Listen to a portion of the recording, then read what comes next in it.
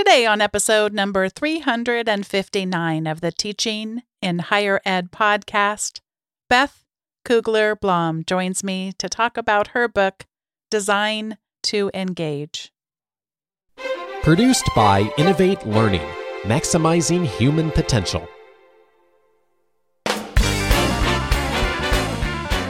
Welcome to this episode of Teaching in Higher Ed. I'm Bonnie Stachowiak, and this is the space where we explore the art and science of being more effective at facilitating learning. We also share ways to improve our productivity approaches so we can have more peace in our lives and be even more present for our students.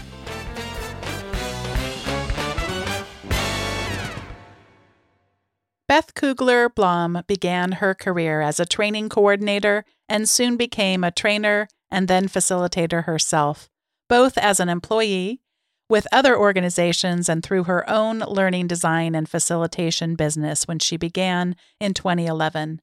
Beth has helped clients, large and small, in all sectors design and facilitate great learning experiences, face-to-face and online. Beth has been an instructional designer for the Teaching and Learning Center at Royal Roads University and in the nonprofit sector. She teaches learning design and facilitation in publicly accessible courses through her own business and for select post-secondary and community environments, as well as for private clients. In her work for community organizations and higher education institutions, as well as for corporations, government, and healthcare, Beth has discovered how facilitation of learning could be and should be enhanced. Beth lives outside of Victoria, British Columbia, with her husband and daughter. Beth, welcome to Teaching in Higher Ed. Thank you so much. I'm so happy to be here. I know that we both have known a little bit of each other's work for years now, I think. I mean, I've come across yours a long, long while ago and was so happy to hear about your book coming out, and that you were so kind as to send me a copy and to read it voraciously and got so much out of it. So thanks for joining me today for a conversation about it. And I'm sure we won't stick just to the book, but to other things that come up as well. Yes, absolutely. I've been following your podcast for years, and I know my friend Isabeau here in BC has been on your show before, and I've just really appreciated learning from your guests and yourself over the years. So thanks for what you do as we start off here. I don't think I realized that you two are friends. That's wonderful. Mm-hmm. Well, I always like it when I get to have a conversation with someone where I feel like I know a little bit more than just whatever that moment is bringing about. But I'd like to start out just by looking at intentionality and on how important that is to you in terms of designing something for learners.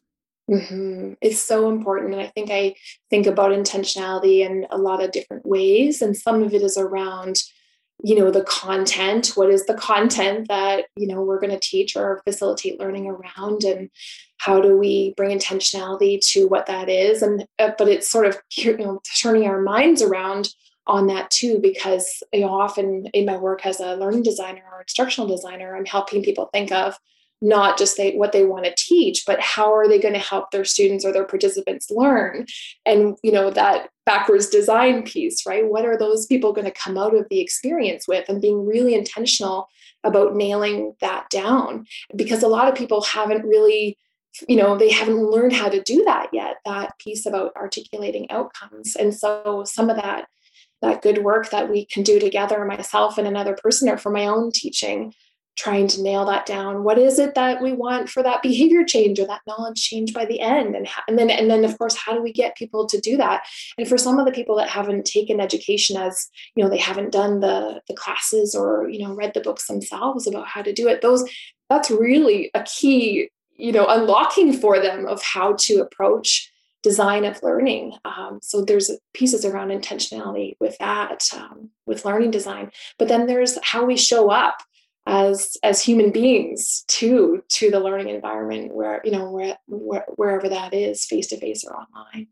Both of these things are just such big elements of being a teacher, and you talk about that backwards design, beginning with the end in mind, and a lot of people struggle with that because they want there to be room for the ending not to be in sight when we begin? And what do you coach people around when, if I definitely know where we need to land and there's really measurable things, or that there are going to be things that emerge that we never could have planned because we don't know who the learners are and what's going to happen when we begin to build that community? Yeah, that is the thing. And that's one of the things people say when they speak against learning outcome, like outcomes-based learning, isn't it? Because they want to leave room for those emergent things to come along the way. And I too want that. But I want to start with outcomes still, because I feel like I want a plan, but then to be flexible within that. Otherwise, we're just, I always call it throwing spaghetti on the wall. Like we're kind of just showing up like my old, I took history as my first degree, and people just kind of show up, with their ream of notes and kind of plunk them down and start talking. And I think we can do better than that. I think we should come with a pretty solid plan and know how to get our learners there. But then if something happens in the classroom, whatever that classroom looks like, that we feel that we need and our learners need at the time, I think we do have to leave room for that flexibility. So it's a bit of both, isn't it? Sort of like the art and science of learning design or teaching, because we've got a plan, but then we can be flexible within that. And hopefully there's always another next session. I mean, if you're teaching a longer course, there's a next session to continue to go back to the original plan, but you veered where the group needed to go. And maybe that's the thing, right? We're always making decisions. Does the group need to go in that direction at this particular time? And that little voice in the back of our head is helping us say yes or no to that. Or sometimes we ask the group, but it's a balancing act, isn't it? Oh, and I just think it does have to be a both and. Either extreme, I think, is not going to lend itself to what's possible when you bring together a group of people like that. And I've been experimenting a little bit. I guess I first wanted to say that I don't think it works super well to bring a group of people together and be like, hey, what did you want to learn? And I haven't had, I was going to say I haven't had success, but candidly, I haven't ever given my full oomph to it anyway. But just the idea, if you were going to take a class, I'm wrapping up a business ethics class right now. And what do you want to learn about business ethics? Well, in a lot of classes we might teach, they wouldn't even really know what the possibilities were, especially if I'm thinking about at our dinner last night. I'm not going to go into a lot of detail, Beth, because it would be really embarrassing for me. And I've embarrassed myself a lot on this podcast, and I don't want to do it purposefully.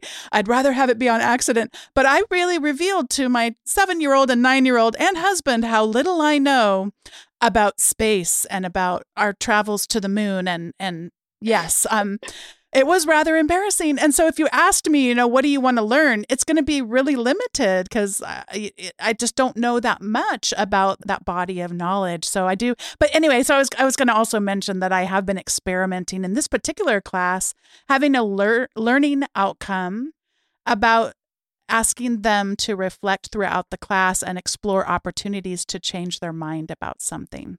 Yeah, absolutely. Like you're right. People don't know what they don't know. But, if you provide the container and then give them the space within that container to share what they know or ask the questions that they have about it, I think that's where people fall down sometimes, isn't it? Because they provide the container, but then they don't actually let anybody participate in the experience, right? So it's like we have, and in my book, I say, like learning outcomes is, shooting an arrow towards a target. Like we have a target that we're trying to hit, but then we have to figure out how to get people there and let them participate in that and figure out what they have to share and assume that they come with something to share, whether it's about an actual topic or something that's related, maybe something that's in a different field that actually does apply because it's the same sort of thing, or it's learning that we can bring across fields or something.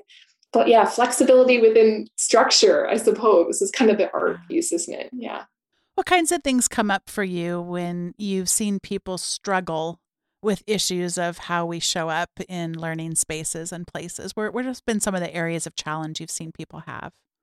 Yeah, I think one of them is that they come to teaching or facilitation and they think that they have to show up as the extreme expert that, has it all figured out, that can't make mistakes, that, just has to have all the answers. And I really want to show up as a learner as well as a facilitator of learning. And, yes, of course, we have expertise in the topic. That's why we've been asked to teach the course, for example, or the workshop. But to recognize that we're all still human, we're all still fallible, and there are places where we don't know. And in fact, it actually helps our learners if we say more about where we're still, struggling with the content, or where we are still taking risks and challenging ourselves to learn more about the content. I think people want to see our vulnerability in a way, right? They want to see that we're human beings as well as teacher, and that we can make mistakes and recover from them, and we'll all get there somehow together as a group. That we've got them, right? Like we've come, with that intentionality we were talking about, and planned the experience with intention, but that we don't have it all figured out all the time, and we probably never will. But together we're gonna do our best job and keep learning. Keep learning. That's what I want for all of us all the time, and to be real and human about that. It's been a while since I have taught in a classroom. Yeah.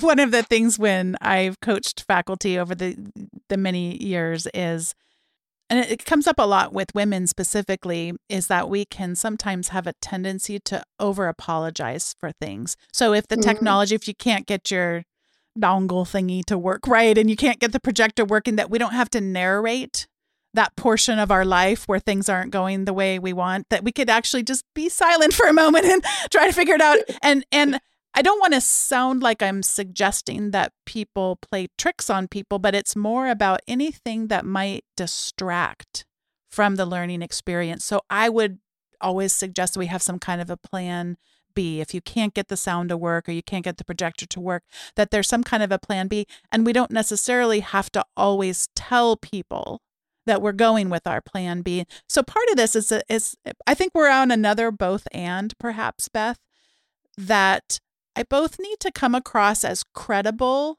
and competent so that we can have a safe enough environment that we can fail. So I both want to show up as fully human, that I can make mistakes, and humble. It's a tough juxtaposition to hit right. And I'd love to hear you talk a little bit about how you've found your way in being able to do what works for you, and then also what you've seen as maybe different for other people, and how they find what works for them, and all of that messy stuff. Sure. Yeah, it is messy. And I think it's like a spectrum or something like that, isn't it? Because you can't show up as a complete basket case, can you? Because, you are going to lose all credibility. So, but there's a sweet spot maybe that we have to find between authenticity and professionalism, or have a redefining of professionalism, what that looks like. Professionalism can be showing our fallibility sometimes. But, I have a different situation in my teaching or my facilitation than other people, because I teach about teaching, and I teach about my topic is about helping people learn how to teach and facilitate. And so I have to drop the curtain, I call it, a little bit more often than other people who might be teaching writing or science or whatnot, right? And so what they might want to sort of benignly cover up their mistakes in some ways a little bit more than I, and just, keep going with their plan B, and no one will be the wiser. In my work, because I'm working with facilitators and faculty members a lot, those are almost exclusively who I have in my workshops. I have to drop those curtains and show them when I've screwed up, because they need to see that you can, fail, and it'll be okay. And that happens to all of us, and we just keep going and figure it out. And in fact, I do facilitate community agreements or group agreements at the start of almost everything I do, and especially online these days. And one of my group agreements is, weird things will probably happen. Let's roll with it. And just expect, technology is going to do some weird stuff, and we're going to roll with it, and it'll be okay. So I'm kind of setting the scene that we all can handle anything that particularly technology throws at us right now. But I do find dropping the curtain, it is very vulnerable, and it's something I still wrestle with myself, because you end the session, you look back at it and go, oh yeah, I not only made a little mistake, but I had to tell everybody about it because I want them to learn about the mistake. But it is hard to do that. And, you just got to keep showing up and being vulnerable and doing it over and over again in this work. But that's the growth of this career, I think, too. You are talking about the fear of not having all the answers. And that is an interesting journey for me to think about, where when I have professionally entered into a new domain, I see those fears, I observe those fears in myself elevating. And then there's this strange, and I can't quite figure out, but I think it might have something to do with what's called the Dunning-Kruger effect. I don't know if you're familiar with these researchers, but it's the idea that you know a little bit about something and your confidence is overinflated. And then as soon as you get to know a decent amount, you realize you know nothing at all. So I feel like a lot of times when I've entered into a new domain that feels really uncomfortable, then I'm more feeling like I'd have to have all those answers. And then once you even just get past your ankle depth of any domain, you go, oh my gosh, well, how could anybody think that they had all the answers? And I was just listening to a podcast interview the other day he's actually a Catholic theologian. His name is Richard Rohr, and he's been doing all these beautiful, exquisite podcasts, and they were coming to a close. He's probably not going to be alive for too much longer. And so it was really just this beautiful, intimate conversation among three friends that had all this dialogue over all these years, and which now is coming to a close. It was the final episode where they looked back at all their conversations. And he's written, I don't even know, I'm going to guess something like 20 books. And still they'd ask him a question and he'd go, I don't know. And I just love that, that really when you do seem like you might know a thing or two about something, you just realize how vast any domain of knowledge or experience is. And yeah, it's hard true. I don't know. I've had a hard time trying to help other people through that fear, because I do know it's a very real fear. There certainly are techniques. Do you have things that you advise when it comes up where they are just this dense fear of, oh my gosh, what if a student asks me a question and I don't know the answer? How do you advise that as a facilitator? Well, sometimes I use it as a facilitative technique, right? And remember, I'm teaching people who are also facilitators. But I think you would do this with students too, that you would turn it around to the class, and just say, that's a great question. What does everyone else think first, right? And so, that's a really easy tip to just even buy yourself some time while your brain works on it in the back end try to figure out what you would say if you had to respond to it. But, isn't it more engaging to turn it around to the group, whoever's in the group, and say, I don't know. That's a great thought. What do people think about that? Let's see some hands or something. So, just turning it around. Like, don't we answer all the questions sometimes too much as the faculty member or the facilitator? And probably should turn questions back to the group more often that they expect us to ask. I've written, my book about, what do I call it? The teacher tension is that often adults show up to, an adult education experience, and they expect that the teacher, quote unquote, will answer all of the questions. And I've had feedback in my evaluation forms where they kind of are frustrated that I wasn't the one to answer all the questions, but I don't want to answer all the questions, and I shouldn't answer all the questions. Should I? None of us should, because that's not as engaging as turning it for the group to kind of mull around together. And sometimes I talk about the pull versus the push. When we're new to teaching and standing up in front of groups, we often just push information and content at people. But over time, we learn to ask amazing questions, the questions that people can't help but answer or engage with, to pull information and experience and ideas from the group. So that pull versus push, I think, is a great back pocket kind of tip to give a new facilitator or a new faculty member, because they don't have to have it all figured out. Sometimes we just have to have the right questions, not all the answers, don't we? When I was 22, I was teaching computer applications classes. I taught a lot of Microsoft Excel. And I remember someone asking me, how many characters can you fit in one of those columns? And I was stumped. I had never been asked that question before. And panic in my brain.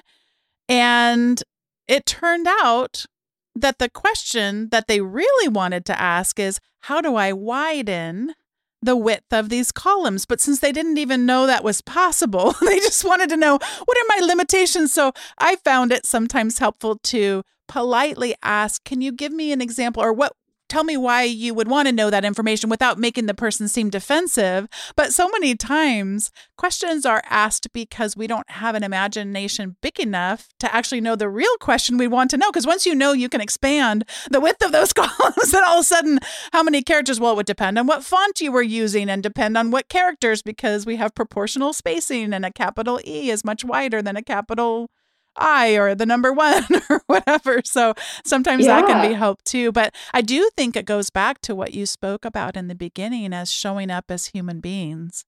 And that if we start to tell ourselves in our head that we're to be expected to know every answer to every possible question, that's a really dangerous place to be, I think, living our lives, let alone if we're taking on a role as teacher or facilitator. Yeah, I think exactly. I mean, if we can all take that into teaching and learning situations, doesn't it take the pressure off that we know a lot, because that's why we're there. That's why we've been asked to be there, but we don't have to know it all, because we'll never know it all. And so just, you can kind of take that to the bank, right? It's a journey. We're all on it, and we're all learning from each other. And, we've got colleagues in the field, we've got your podcast, we've got other, books, and there's always so much more to learn. We can never know it all. But I think that's why I'm in the field, to be honest, because I don't want to be in a field where I'm not learning anything new ever. This is why I'm in teaching and learning. And I'll be in it for my whole career because of the shifts and the journeys and the new explorations, especially around technology, right? With educational technology, there's just so much to explore and learn with all the time. But that's why I'm in the whole game. And that's the exciting piece. So I can really get on my soapbox about it's like the passion, right? If we should be in these roles, if we're passionate about learning, not just for our students or our participants, but for ourselves, that makes a great teacher or a great facilitator of learning. Another big area that people get challenged with has to do with timing. And it can go both directions, as you know, speaking of a spectrum of things. Everything from I just try to cram 13 things into what could really only fit 3 things nicely, or that fear of I'm going to run out and have nothing to say. And so what is your guidance for us when thinking about timing for whatever kind of class that we're teaching? Yeah, timing you're right. I get a lot of questions about timing, and you're right. It can happen on both ends of the spectrum. From my experience, people don't usually have the problem of not having enough to say, especially when they start to engage the groups. And I've been involved with for many years in the instructional skills workshop here in British Columbia. And I know it's in other places as well. And we help faculty learn how to teach, and they teach 10-minute mini lessons. And as soon as they kind of get the memo about engagement rather than just sort of lecturing for the entire 10 minutes, they go, whoa, when you create an active learning experience, it actually takes, some time to have people go through that experience and participate in the activity. So when you start asking questions or developing and facilitating activities, timing is not usually a problem, because people usually get so engaged that you almost run out of time, don't you? So then we go to the other problem. So when we have, too little time and too much content, that's kind of the more typical question that I get asked. And, it's the air quotes of the content that I have to cover, so in whatever length of time that people have for their session, they always have too much. And because there's sort of, someone's asking them to, like a syllabus is asking them to kind of cover too much in the session. So we always have that problem of content we have to cover. But one of the things I try to do with people is to help. Outcomes helps, identifying the outcomes, because if you can really nail down the change that you want to have in those learners by the end of whatever time you have with them, then you can get really real in the most important things to do with them during that time. And so you can't, I'm not going to talk about specific times, but you can't do 10 outcomes worth of things in an hour, we have to get real. So identifying outcomes for me has always helped, because you go, all right, well, there's an outcome there, and that means we have to have activities around it. and how long are those activities going to take and how much time do we have? And I lesson plan. So that's another tip. If people aren't lesson planning and trying to kind of chunk out those pieces of the plan into, the little luxury content burst pieces, but then hopefully good, robust activities around them, it kind of sorts itself out. But it's the people that start with PowerPoint that I think have the most difficulty around timing, because they kind of just throw slides in a deck, right? And then they've got, 40 or 60 or 80 slides, and then they can't, quote unquote, get through them in the time that they have. But if we actually get out of the PowerPoint deck and go into lesson planning, then we're more easily able to solve some of those timing issues. Because in the design stage, we can say to ourselves, okay, well, if I ask that question, or if I facilitate them through that activity, it's going to take X amount of time. And I'm just creating rows for each of those sections, and it all adds up, right? So I don't tend to have a lot of problems with timing because of the lesson planning process. I think the more new facilitators or faculty members that, would try, if they could try lesson planning, I think they would be able to solve some of those issues for themselves. It helps us get real with how much time we have. I love what you said about the PowerPoint slide deck. That is not, as someone who's done it myself, speaking of failing in public, as someone who's done it, no. And sometimes you can wake up and get real with yourself before you're actually finding yourself in front of a group of people trying to cram, whatever slides. And I mentioned this with regard to if I'm having technology problems in general, not 100% of the time, but in general, they don't need to know all the trouble that I'm having. And same thing with slides too. One of my tricks that I just love, if you find yourself having fallen into this trap and you have too many slides, you don't need to tell them. You can, if you've printed out, I like to have always the backup plan, right? So if the technology doesn't work, I have a printout. And you in PowerPoint and different slideshow programs, you can have, 9 slides per page or something like that, and even print the numbers on there. And if on your keyboard, you just type in the number 14, enter, I could skip some slides and not mention it. And so it's not going to work in all cases if you're having them join you publicly on the slides. Obviously, if they're there, they're going to see that those other slides are there. Or if you've made your slide deck available to them. But even if you've made it available to them, it's not like you promised you were going to quote unquote talk on all of those slides. So better to have thought, though, what with intentionality, like we spoke about in the beginning, what is it that I'm hoping to do here? And are these slides the best way to accomplish that aim? And we know that sometimes to convey information, I'm going to have a great image that'll help really solidify it. But then I've got to have something where I see what they thought about it, test their understanding of it, get some sort of a gauge on where they landed with things.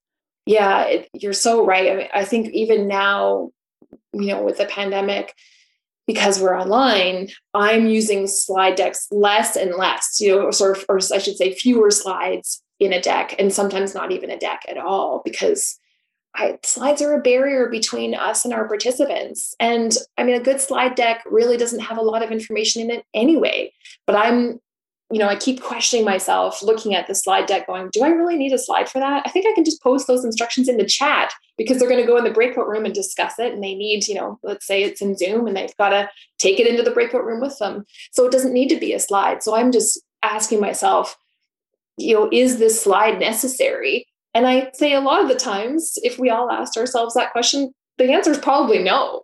And so I'm trying to remove that barrier between myself and the participants a lot, and try not to use slide decks. And that's the same for face-to-face. Slide decks can also be a barrier, absolutely, between ourselves and people in the face-to-face environment, but I think even more so online.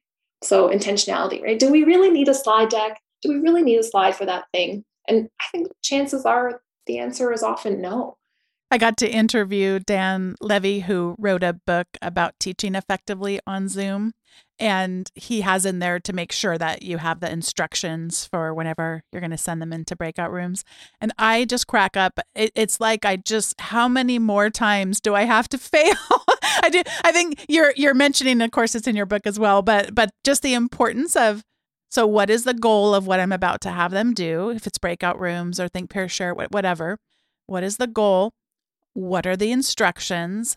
and to have those instructions in written form, because even if I was in a classroom, you still may not hear me, or you may just, our minds might have wandered off for just a moment, but especially using web technologies, definitely a challenge with, are you going to hear every single word on something as essential as a set of instructions? So I just love that if we're not going to use slides to present that instruction slides, then absolutely let's put that in the chat so that it's both in writing and as we're sharing it. I've made that one. I wish I would have learned the first, 5 times I do it, but that's one of the areas where I go, don't try to wing stuff like instructions.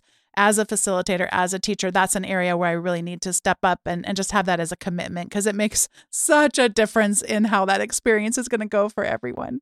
One thing that I've been doing these days when, co-facilitating, especially, this is really useful, is to have a Google Doc that we put up between myself and the co-facilitator of chat posts. So we pre-write all the posts that we're going to put in the chat and kind of think through all that ahead of time. So we've got everything from here's how to rename yourself in Zoom to here's the instruction for the activity, or, closing bits or whatever. So we have it all prepared.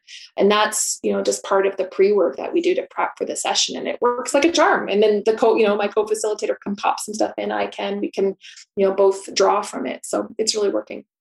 Before we get to the recommendations segment, I wanted to take a moment and thank today's sponsor, and that is the Distance Teaching and Learning Conference, which is taking place August 2nd through the 5th, 2021.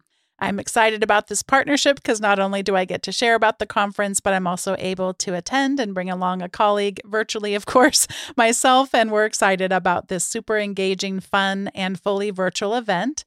And we'll be looking at what's next from the best of the best in distance education. And they are emphasizing having us feel renewed and invigorated when we get to connect with world-renowned experts, including some that might be familiar to you, including Mahab Bali, creator of Equity Unbound, Sian Bain, and Jeremy Knox, the authors of the Manifesto for Teaching Online, and so many more. And by attending, you can earn a badge with their conference certifications in distance education topics such as fundamentals of online teaching, online education administration, and prepared for teaching online bootcamp. Head on over to dtlconference.wisc.edu to learn more. That link should be in the show notes and also within your podcast notes app. So thanks so much to the DTNL conference for sponsoring today's episode, and we're all really looking forward to learning from the experience. This is the time in the show where we each get to share our recommendations, and I have one that I planned on sharing, but you reminded me of another one, Beth, so I have two. The first one that you reminded me of, I've been using for a while the graphic design website that's called canva.com. And it's great we do it for flyers, we do it for email banners, all kinds of ways that you can use it. You can do social media graphics on it, etc. You also can design slideshows within it. And most of the time, I don't want to use it for that, so I'll download it either as a PowerPoint or download it as a PDF or all the different ways I might export it. However, they recently came out with some features that are pretty fun. Some of them are just cute. They have a confetti that if you press C while the thing is presenting, it'll drop down little bits of confetti. Super fun.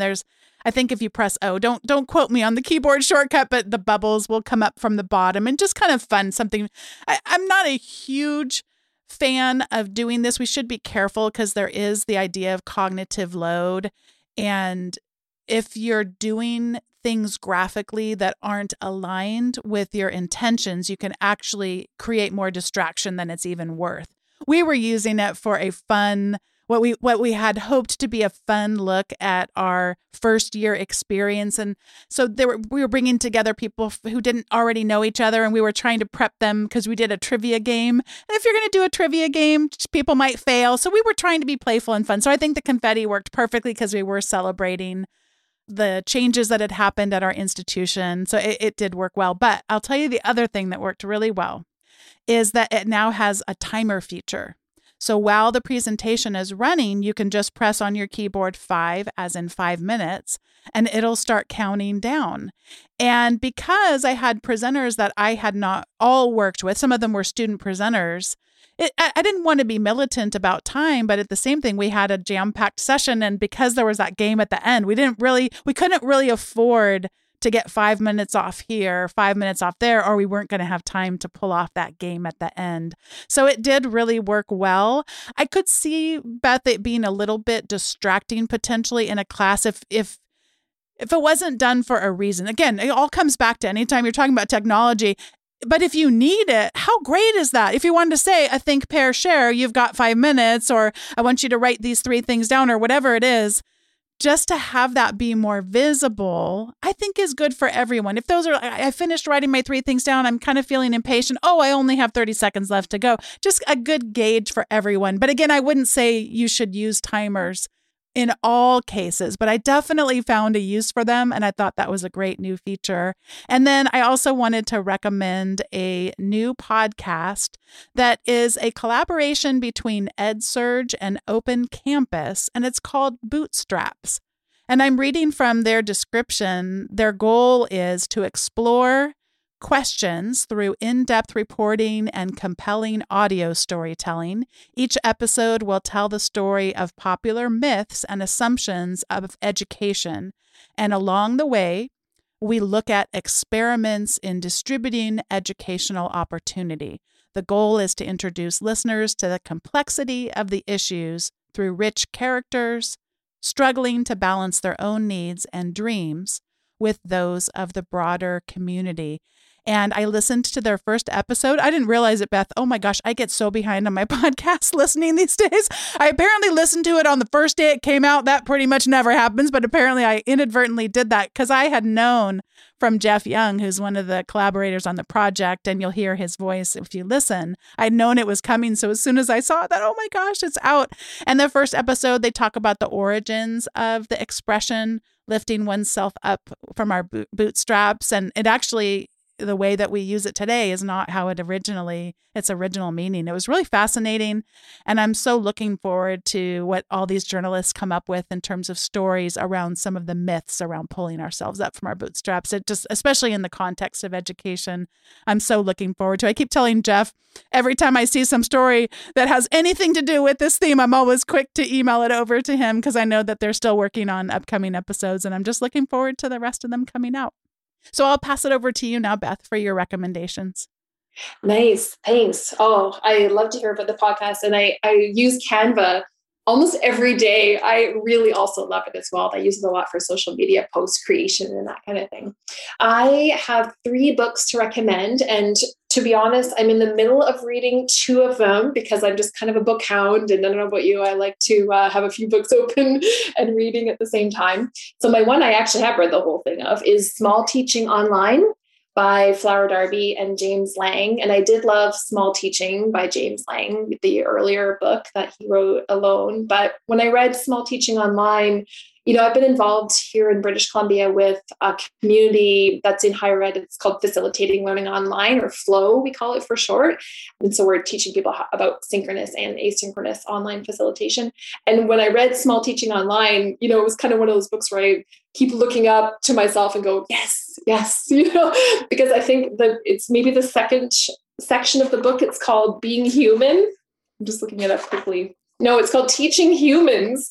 And so, the more, we think about what it looks like for us to be a human and bring, our facilitator presence to our online work, especially, the better. And, we're thinking about our students or our participants as humans as well. So that authenticity, humanity piece. So anyway, Small Teaching Online, there's lots of pieces in there, really particularly around facilitating asynchronous online courses, but just in general around being online, lots of great stuff there. The other 2 books that I'm in the middle of, halfway through each, the one is Think Again, Adam Grant's new book.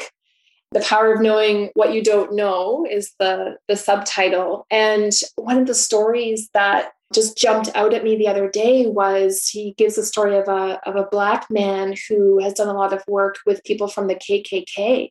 And through their relationships, he's helped people, or people have made the decision to leave the KKK, shut down chapters, and so on. And so, because they've gotten to know each other as real people and realize there's a common human experience perhaps there that they didn't realize before. And so, this man has, through his work with these folks from the KKK, has, just done all this good work helping people rethink their original positions on equality and race and all those things. So really powerful stories. And just like any Adam Grant book, it's a fairly, I don't want to say easy read, because it's really, important topics, but he comes at it in such a way that it's engaging to go through.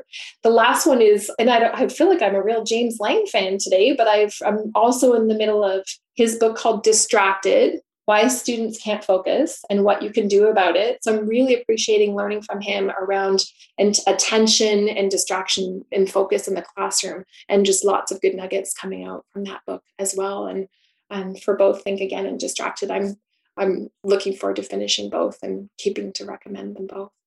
Well, you've inspired me, because that Adam Grant, I have heard him on so many podcast episodes, but I loved hearing your description of it. So I've got to get that on my list. And you are in for a continued great experience with James Lang book. It's amazing. And I don't want to end today's episode with, I think, the most important recommendation that I have, and that is that people should pick up your book, Design to Engage: How to Create and Facilitate a Great Learning Experience for Any Group.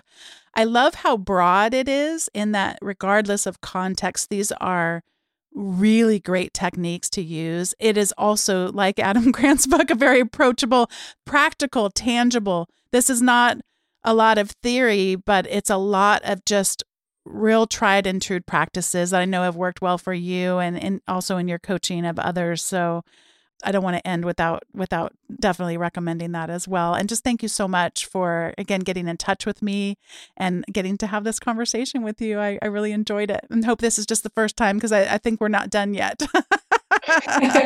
We always have so much more to talk about, I'm sure, right? Just can go in so many different directions. But thank you for having me. I really appreciate it. And I look forward to continuing to listen to your podcast on all those great topics you bring forward. Thank you. Thanks once again to Beth Kugler-Blom for joining me on today's episode of Teaching in Higher Ed. If you would like to go reference the show notes, they're probably already in your podcast app.